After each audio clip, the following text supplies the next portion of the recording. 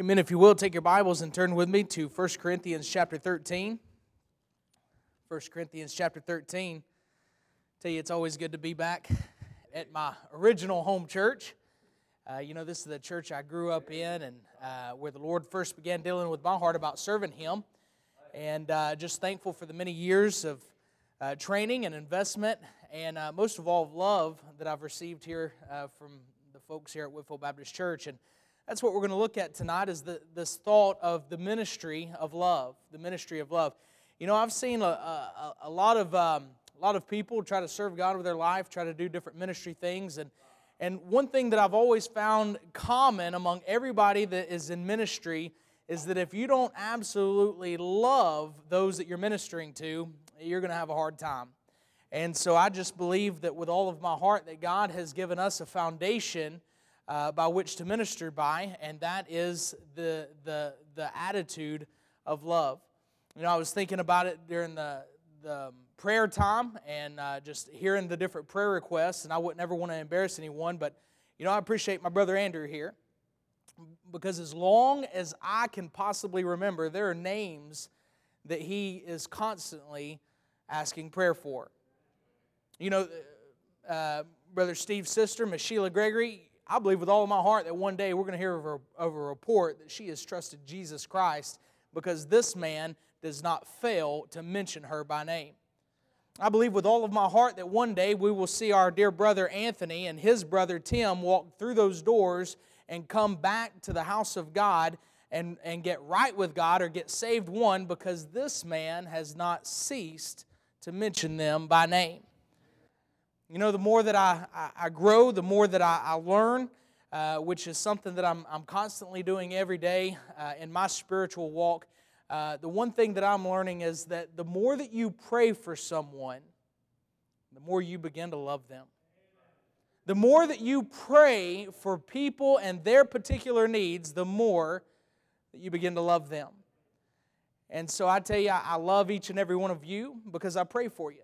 And I know that you all love us and our family because I know that you pray for us. But we're going to look at the thought of the ministry of love tonight. If we were to take love and we were to break it down into an acronym, I like acronyms.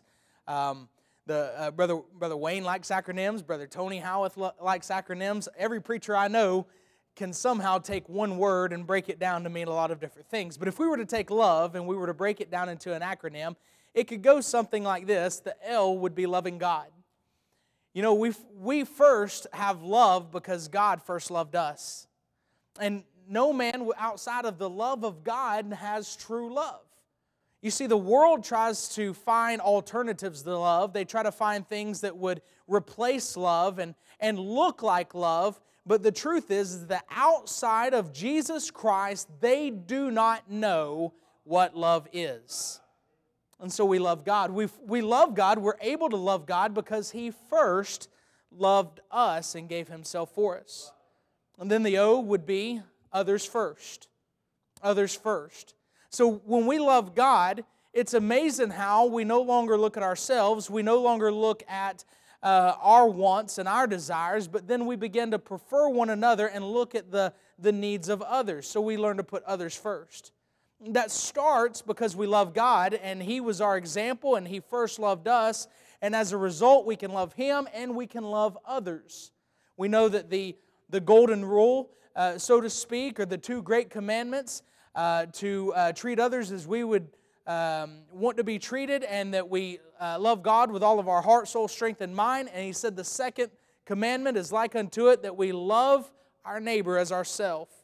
You see, the way that we love others, the way that we prefer others is that we first love God, and then His love through us allows us to love them. And when we begin to love others, we begin to pray for them, we begin to hurt with them, we begin to weep with them during their times of need, we begin to rejoice with them in their times of success and blessing.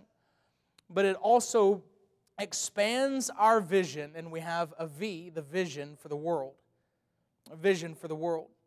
You see, as we begin praying for others, not only in this community, but we begin praying for other countries, and we begin praying for other people groups and other languages and other tribes and tongues, it's amazing how the Lord will open our heart and burden us not just for our area and our community, but all those around the world that need to know the gospel of the Lord Jesus Christ. So we love God. And as a result, we love others. And when we love others, it broadens our horizon. We have an expanded vision to where we see the need of the world to hear the gospel of Jesus Christ, and then and only then do we come to eat, and that's enjoying life. Just like the world has tried to find fulfillment and tried to replace love in all other avenues, they've tried to find fulfillment, they've tried to find purpose in all different avenues outside of God, but the only way that we can truly enjoy life is by having the love of God. Can I just tell you tonight, I am having the best time of my life serving God. Can I tell you that there's been a whole lot of times where I've tried to find some sort of joy and fulfillment in the things that the world has to offer, and absolutely nothing can compare. It was a few weeks ago, I was with a pastor friend of mine and a couple of young men that he is working with and training, and one of them happens to be a former Marine. Now, according to the Marines, there's no such thing as a former Marine. Once you're a Marine, you're always a Marine. And so we were riding along in Pastor Chad Gordon's truck, and we were leaving a preacher's fellowship. And he wanted me to talk to these two young men. One of them, the Marine, he was teetering on the edge of making a decision to be a preacher. He felt like the Lord is calling him to preach and was working in his heart, but he hadn't yet made that decision.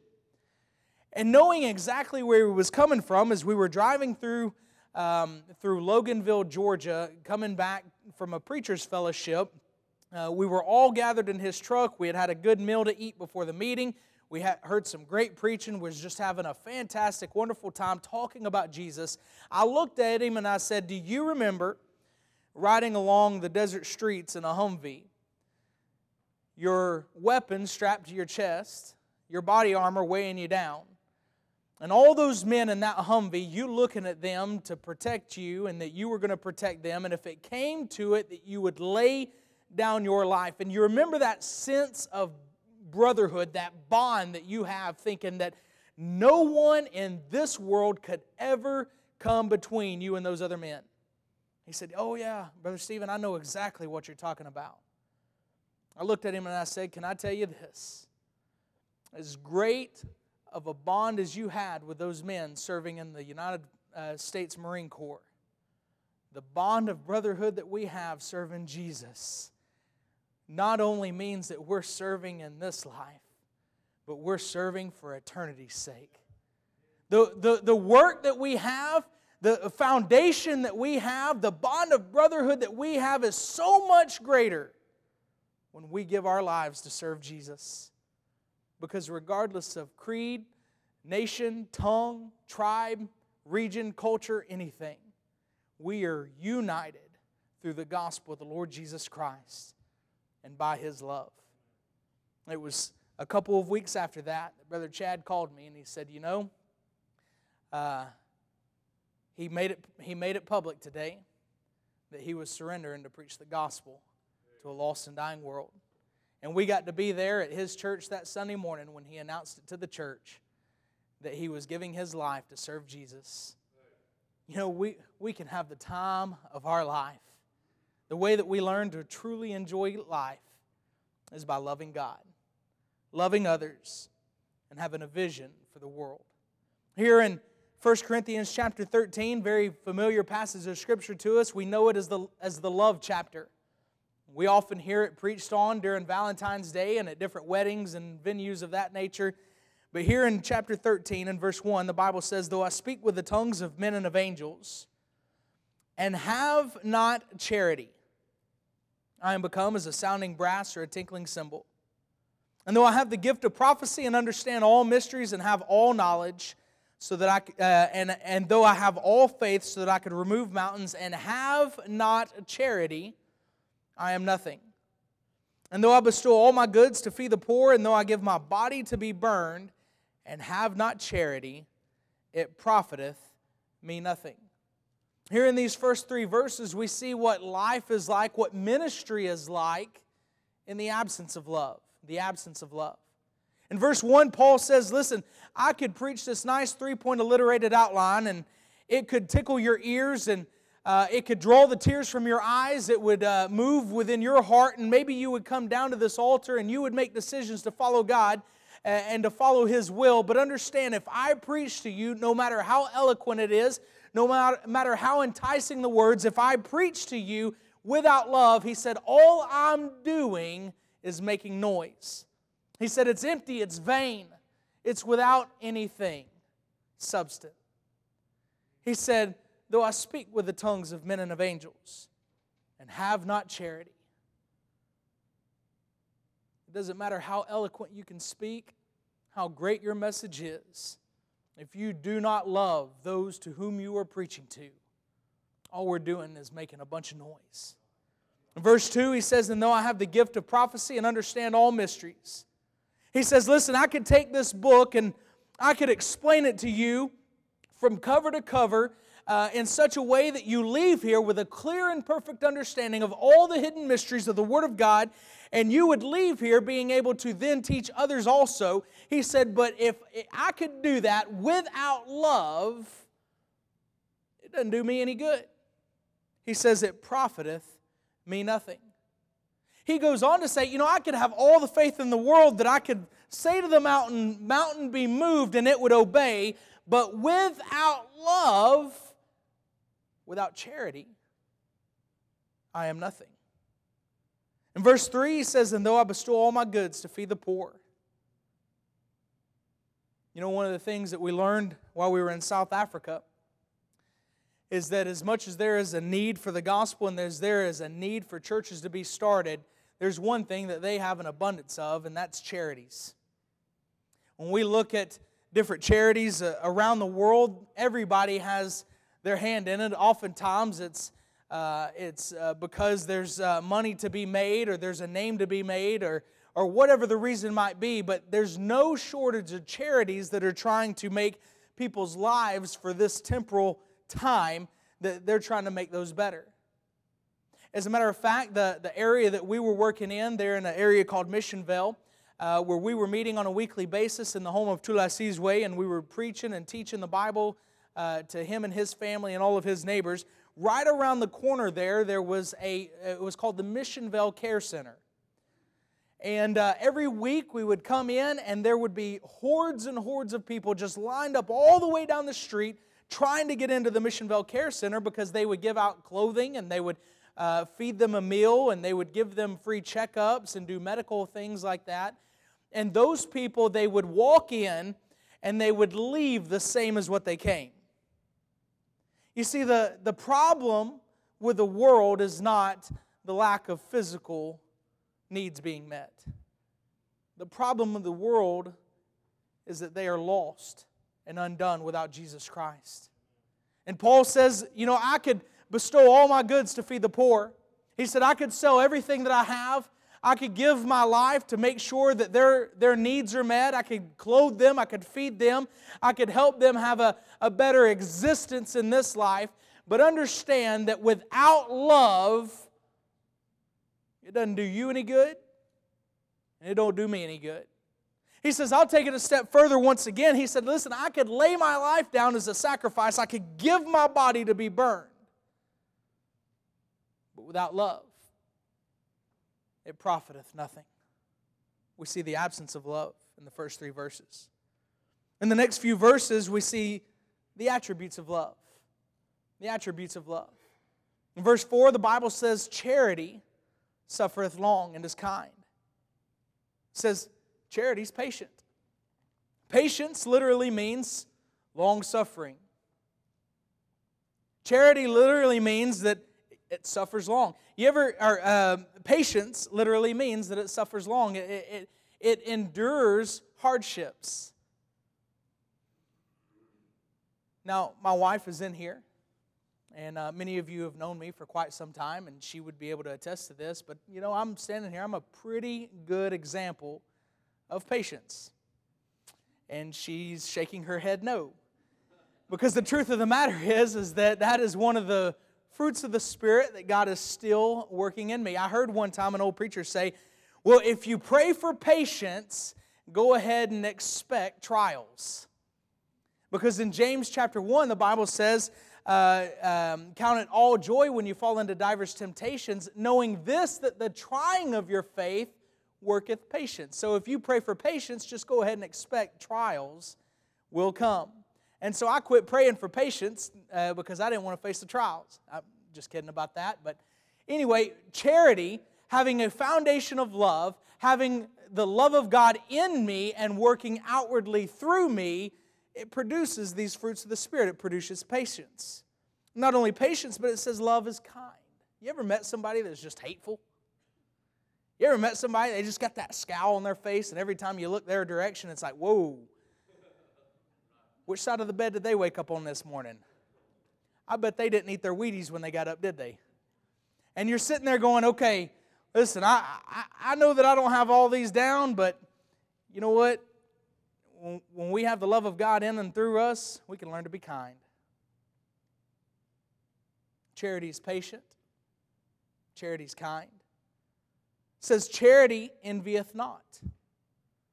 Now, I'm just going to be transparent with you for a few moments, but can I tell you, one of the other things that I struggle with is that little word there called envy.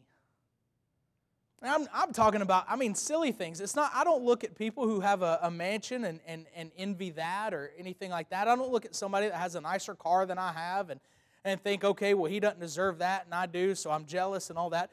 You know, here's the bad part about it is I look at men that have a ministry that I desire to have, and I think, what's he got that I don't?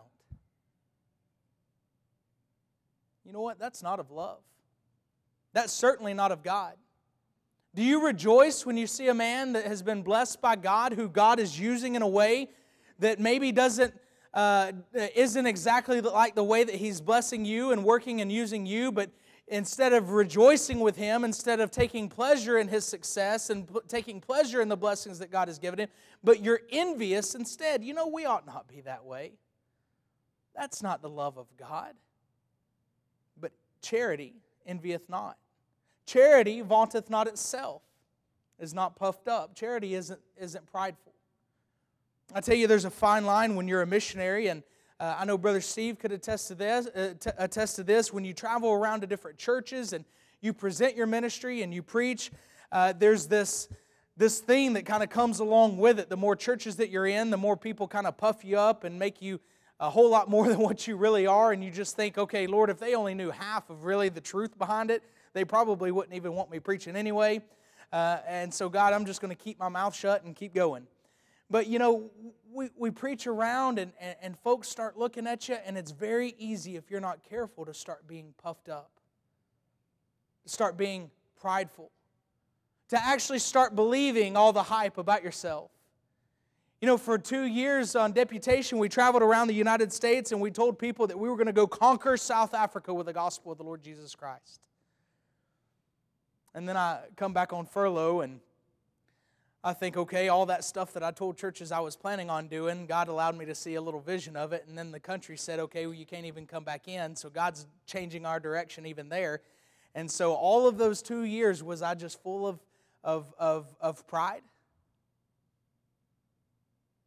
Going around and traveling and trying to tell churches what my vision was and tell them what I was going to do.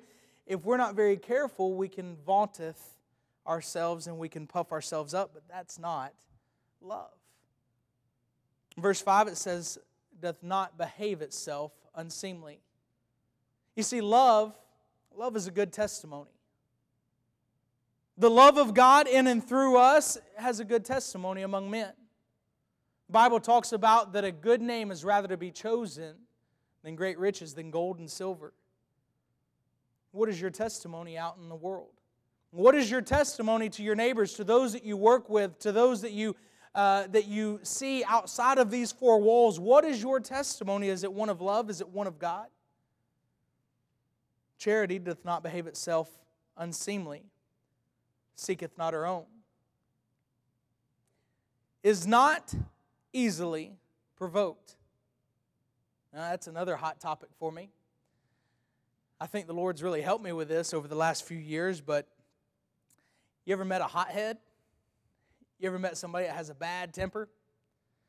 Again, I'm going to be transparent with you, but it's amazing to me how as you're traveling, you'll be on the interstate and you'll be going along at a good cruising speed and have the cruise control set, and you're on your way to church, you're on your way to preach, you're on your way to be the man of God, and then all of a sudden that semi-truck cuts over 3 lanes of traffic and cuts you off, and you have to slam the brakes, and all of a sudden you're angry.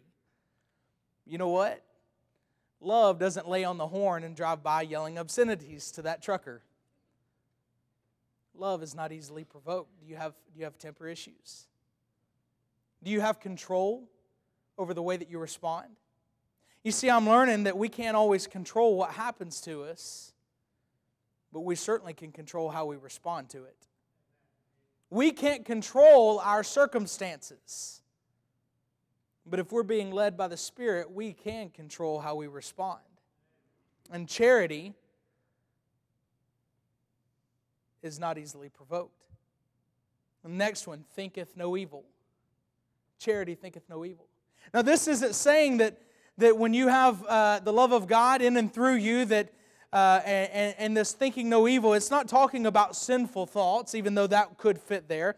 But what this is talking about is when you see that dear brother or sister and you have this assumption that they don't like you, but because they don't like you, you don't like them. That's what this is talking about. Thinketh no evil, it means that you don't assume the worst in others.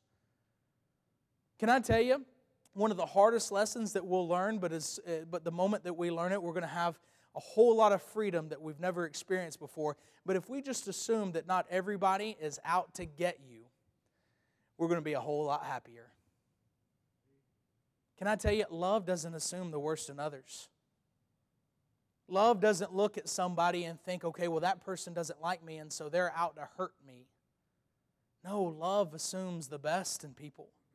Love assumes that though they may be going through trials and tribulation, that you can come alongside them and that you can lift them up in prayer and you can put your arm around them and just encourage them in the Lord. Let them know that you love them, that you're praying for them, that you're there to help them in any way that you can. But love does not assume the worst in others.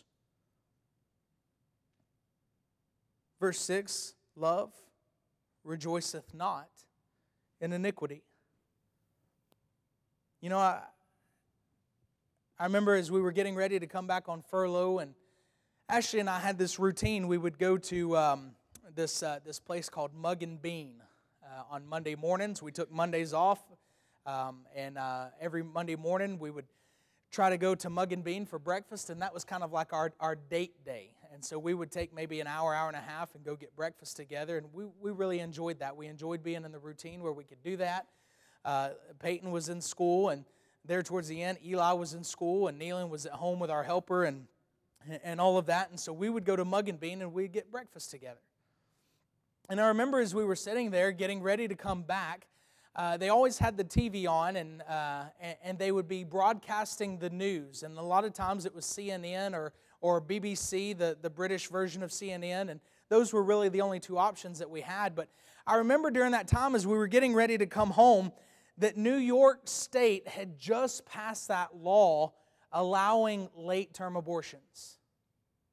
I'll be honest with you, I'm glad to see that Georgia and Tennessee and Alabama are trying to take some steps to make that extremely tough and hopefully go all the way to the Supreme Court and have the potential and the possibility to have all of that overturned anyway.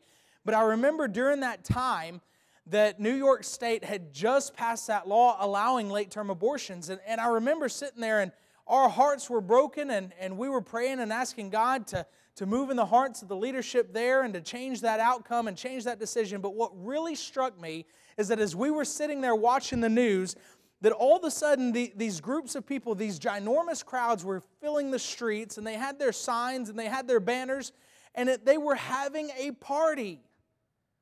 They were parading around the streets, rejoicing like they had just won this great victory. And I remember sitting there thinking, what a tragedy that all these thousands of people are gathering in the streets and they're rejoicing over this sin that grieves God. Can I tell you that that is not of love? That's not of God. Love rejoiceth not in iniquity. When we have true love, when we have the love of God, then we take no pleasure in the wickedness of this world. But what does love rejoice in? Look with me at verse 6. But rejoiceth in the truth. What is the truth? Thy word is truth. So we see the attributes of love. Verse 8, it says, charity never faileth. Aren't you glad that the love of God has never failed us and never will fail us? It's the love of God by which we're saved, and it's the love of God by which we are kept, and it's the love of God that one day as we stand before Him for all eternity, that we can thank Him and praise Him, and we can love Him because He first loved us. Charity never faileth. But whether there be prophecies, they shall fail. Whether there be tongues, they shall cease. Whether there be knowledge, it shall vanish away. For we know in part, and we prophesy in part. But when that which is perfect is come, then that which is in part shall be done away.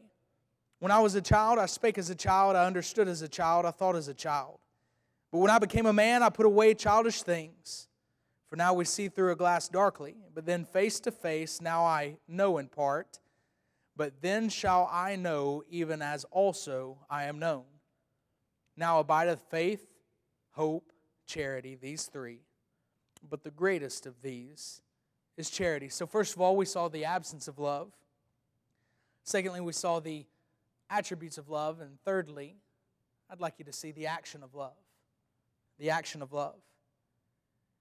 In verse 8 it says, whether there be prophecies, they shall fail, and whether there be tongues, they shall cease. Whether there be knowledge, it shall vanish away. For we know in part, and we prophesy in part. You know what Paul was saying there? He says, listen, we live in a day and age where the New Testament church has come in. It's a different dispensation, and those unbelieving Jews, in order for them to believe in Jesus Christ, they required a sign.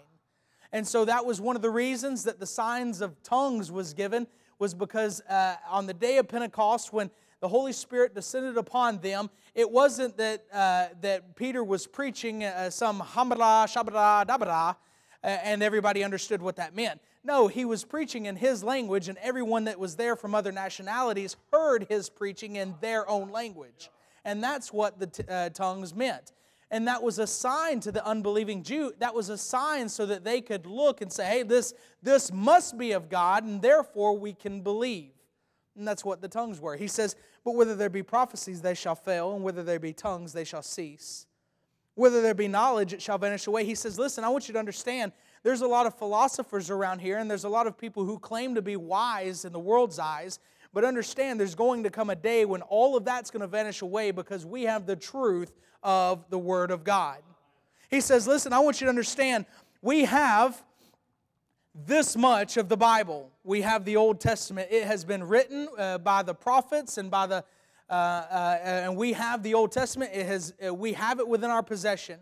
He said, I want you to know this side of it we are still writing. As a matter of fact, this epistle, this letter that I'm writing to the church at Corinth, this will one day be part of the canon of Scripture. That's the Word of God. As holy men of God were moved by the Holy Spirit of God, and that no Scripture is given by any private interpretation. He said, we have the Old Testament, the New Testament, it's being written right now, and you're seeing that unfold before your eyes. He said, so we know in part, and we prophesy in part.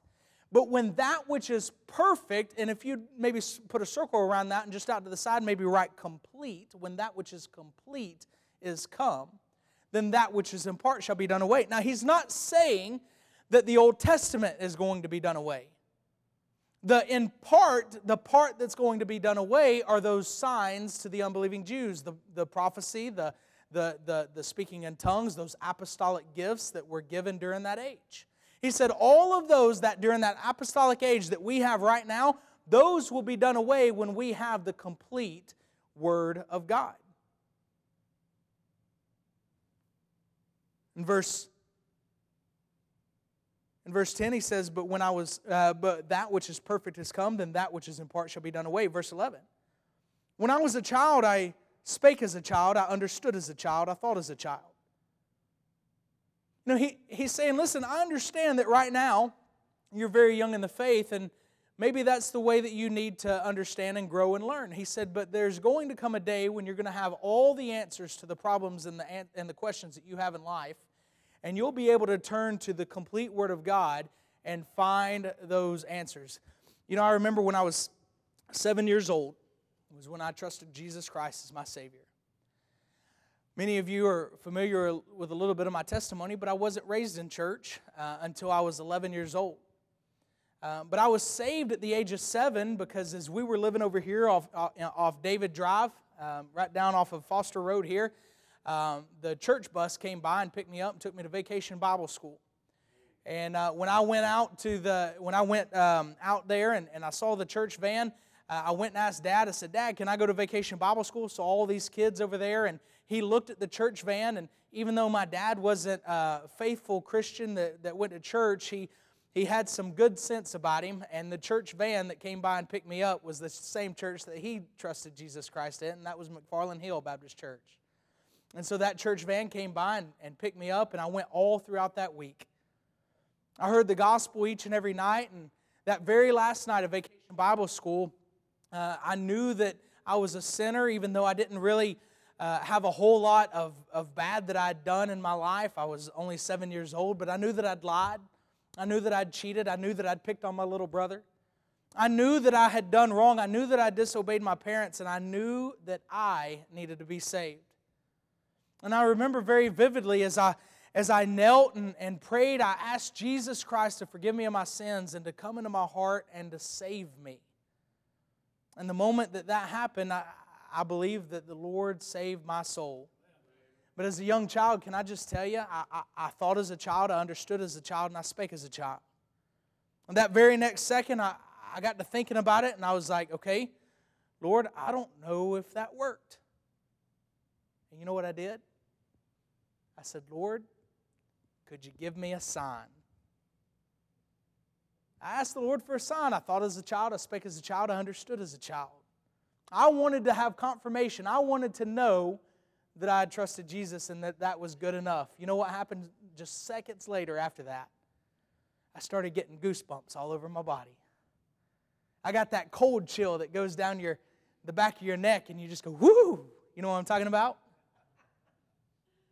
I thought, okay, well that must be a sign from God. The Holy Spirit of God just descended upon my life and I have confirmation that I am now saved, and if I die today, then I'll go to heaven. As I've grown and matured a little bit in the Lord from a 7-year-old boy, can I just tell you, I don't still believe that goosebumps is the Holy Spirit of God that descends upon my life as a believer, letting me know that I am a child of God. But I was a child. I thought as a child. I spake as a child. But then as I began to grow and mature in the Word of God, to be discipled, to be trained, to be taught in the Scriptures, I put away those childish things. And see, now I understand that our life is not lived from sign to sign and wonder to wonder, but that our lives are lived by faith. And that one day when we see our Savior face to face, then our faith will become sight. Paul says, listen, right now you may require that sign. You may require that wonder. But one day as I stand here and you know me and you see me, that which is perfect will come. And tonight you sit here with that complete, inerrant, infallible Word of God within your laps. And the greatest way that we can put this love, the greatest love letter that was ever told, the greatest way that we can put that to action is by sharing it with a lost and dying world. You see, it's one thing for us to say, I love you. But it's a whole other thing for us to show it.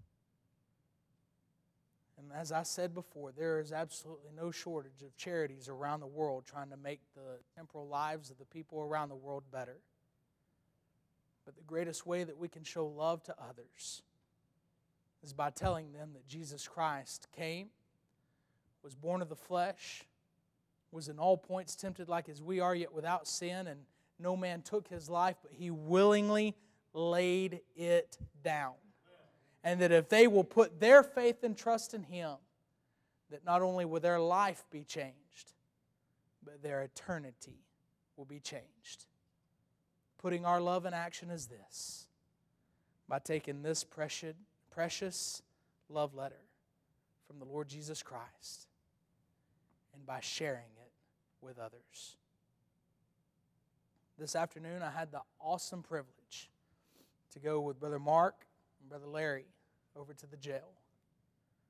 And I walked in and I saw a good friend of mine that I'd grown up with named Bruce. Many of you may even remember Bruce. He came with me here a few times, and when we were young teenagers, he made a profession of faith and said that he trusted Christ as a Savior.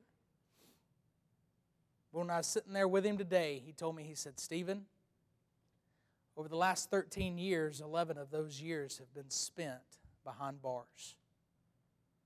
He said, "I never truly got saved."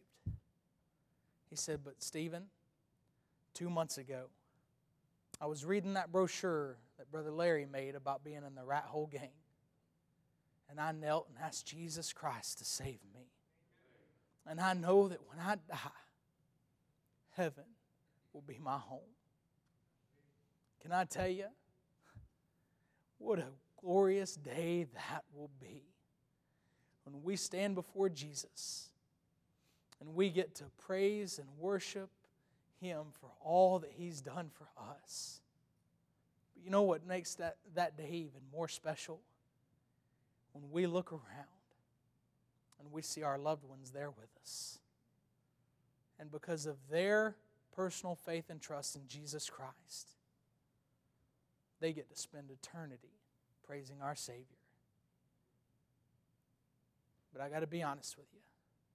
The only way that happens is if they know. For whosoever shall call upon the name of the Lord shall be saved. I believe that with all of my heart. You know, the Bible says, how are they going to call of Him of whom they not believed? And how are they going to believe on Him of whom they've not heard? And how are they going to hear without a preacher? And how shall they preach except they be sent? And that commission to take this gospel to a lost and dying world, it wasn't just given to the missionary. It wasn't just given to the pastor. It wasn't just given to the evangelist or the Sunday school teacher. But it was given to the church. Putting your love in action means telling others about the one who loved them and gave Himself for them. Let's pray. Father, we love You. God, I pray, Lord, that You'd have Your will and way. Speak to hearts in only a way that You can. God, I pray, Lord, that You'd bless these folks. Lord, only You know their burdens. Lord, You know the struggles that they deal with. God, I pray, Lord, that You would just make them to have a sweet awareness of the presence of the Holy Spirit of God upon their life. And Lord, as we get ready to leave here, Lord, that You'd energize them, Lord, that You'd encourage them, but Lord, that You'd challenge them to share the greatest love story that was ever told and share that gospel of Jesus Christ to those that they love. I pray, Lord, that we would see results of our labor, and Lord, that we would praise You for the increase that You give. Lord, we know that You are the one that brings the harvest. But God, we have a job to do to work the ground and sow the seed. God, I pray, Lord, that within our lifetime, the prayers of those that are lost would be answered. Lord, I do lift up Miss Sheila Gregory. I pray, God, that You'd save her soul even now. And God, I lift up Tim and Anthony Wholesome back. I pray, God, that You would break them, bring them to a point and place where the only way that they can turn is to You. And God, for all the others that are on that prayer list tonight that do not know Jesus Christ as their Savior, Lord, wherever they are and whatever they're doing, would You interrupt them and give them a holy uneasiness. Bring them to their knees, to where they fall flat on their face and know that Thou art God. God, would You save them? Lord, save the soul tonight that may be here, that's closest to hell. Lord, help us to be Your mouthpiece. Lord, Your instrument, sharing the gospel to a lost and dying world. We love You and ask all these things in Jesus' name. Amen.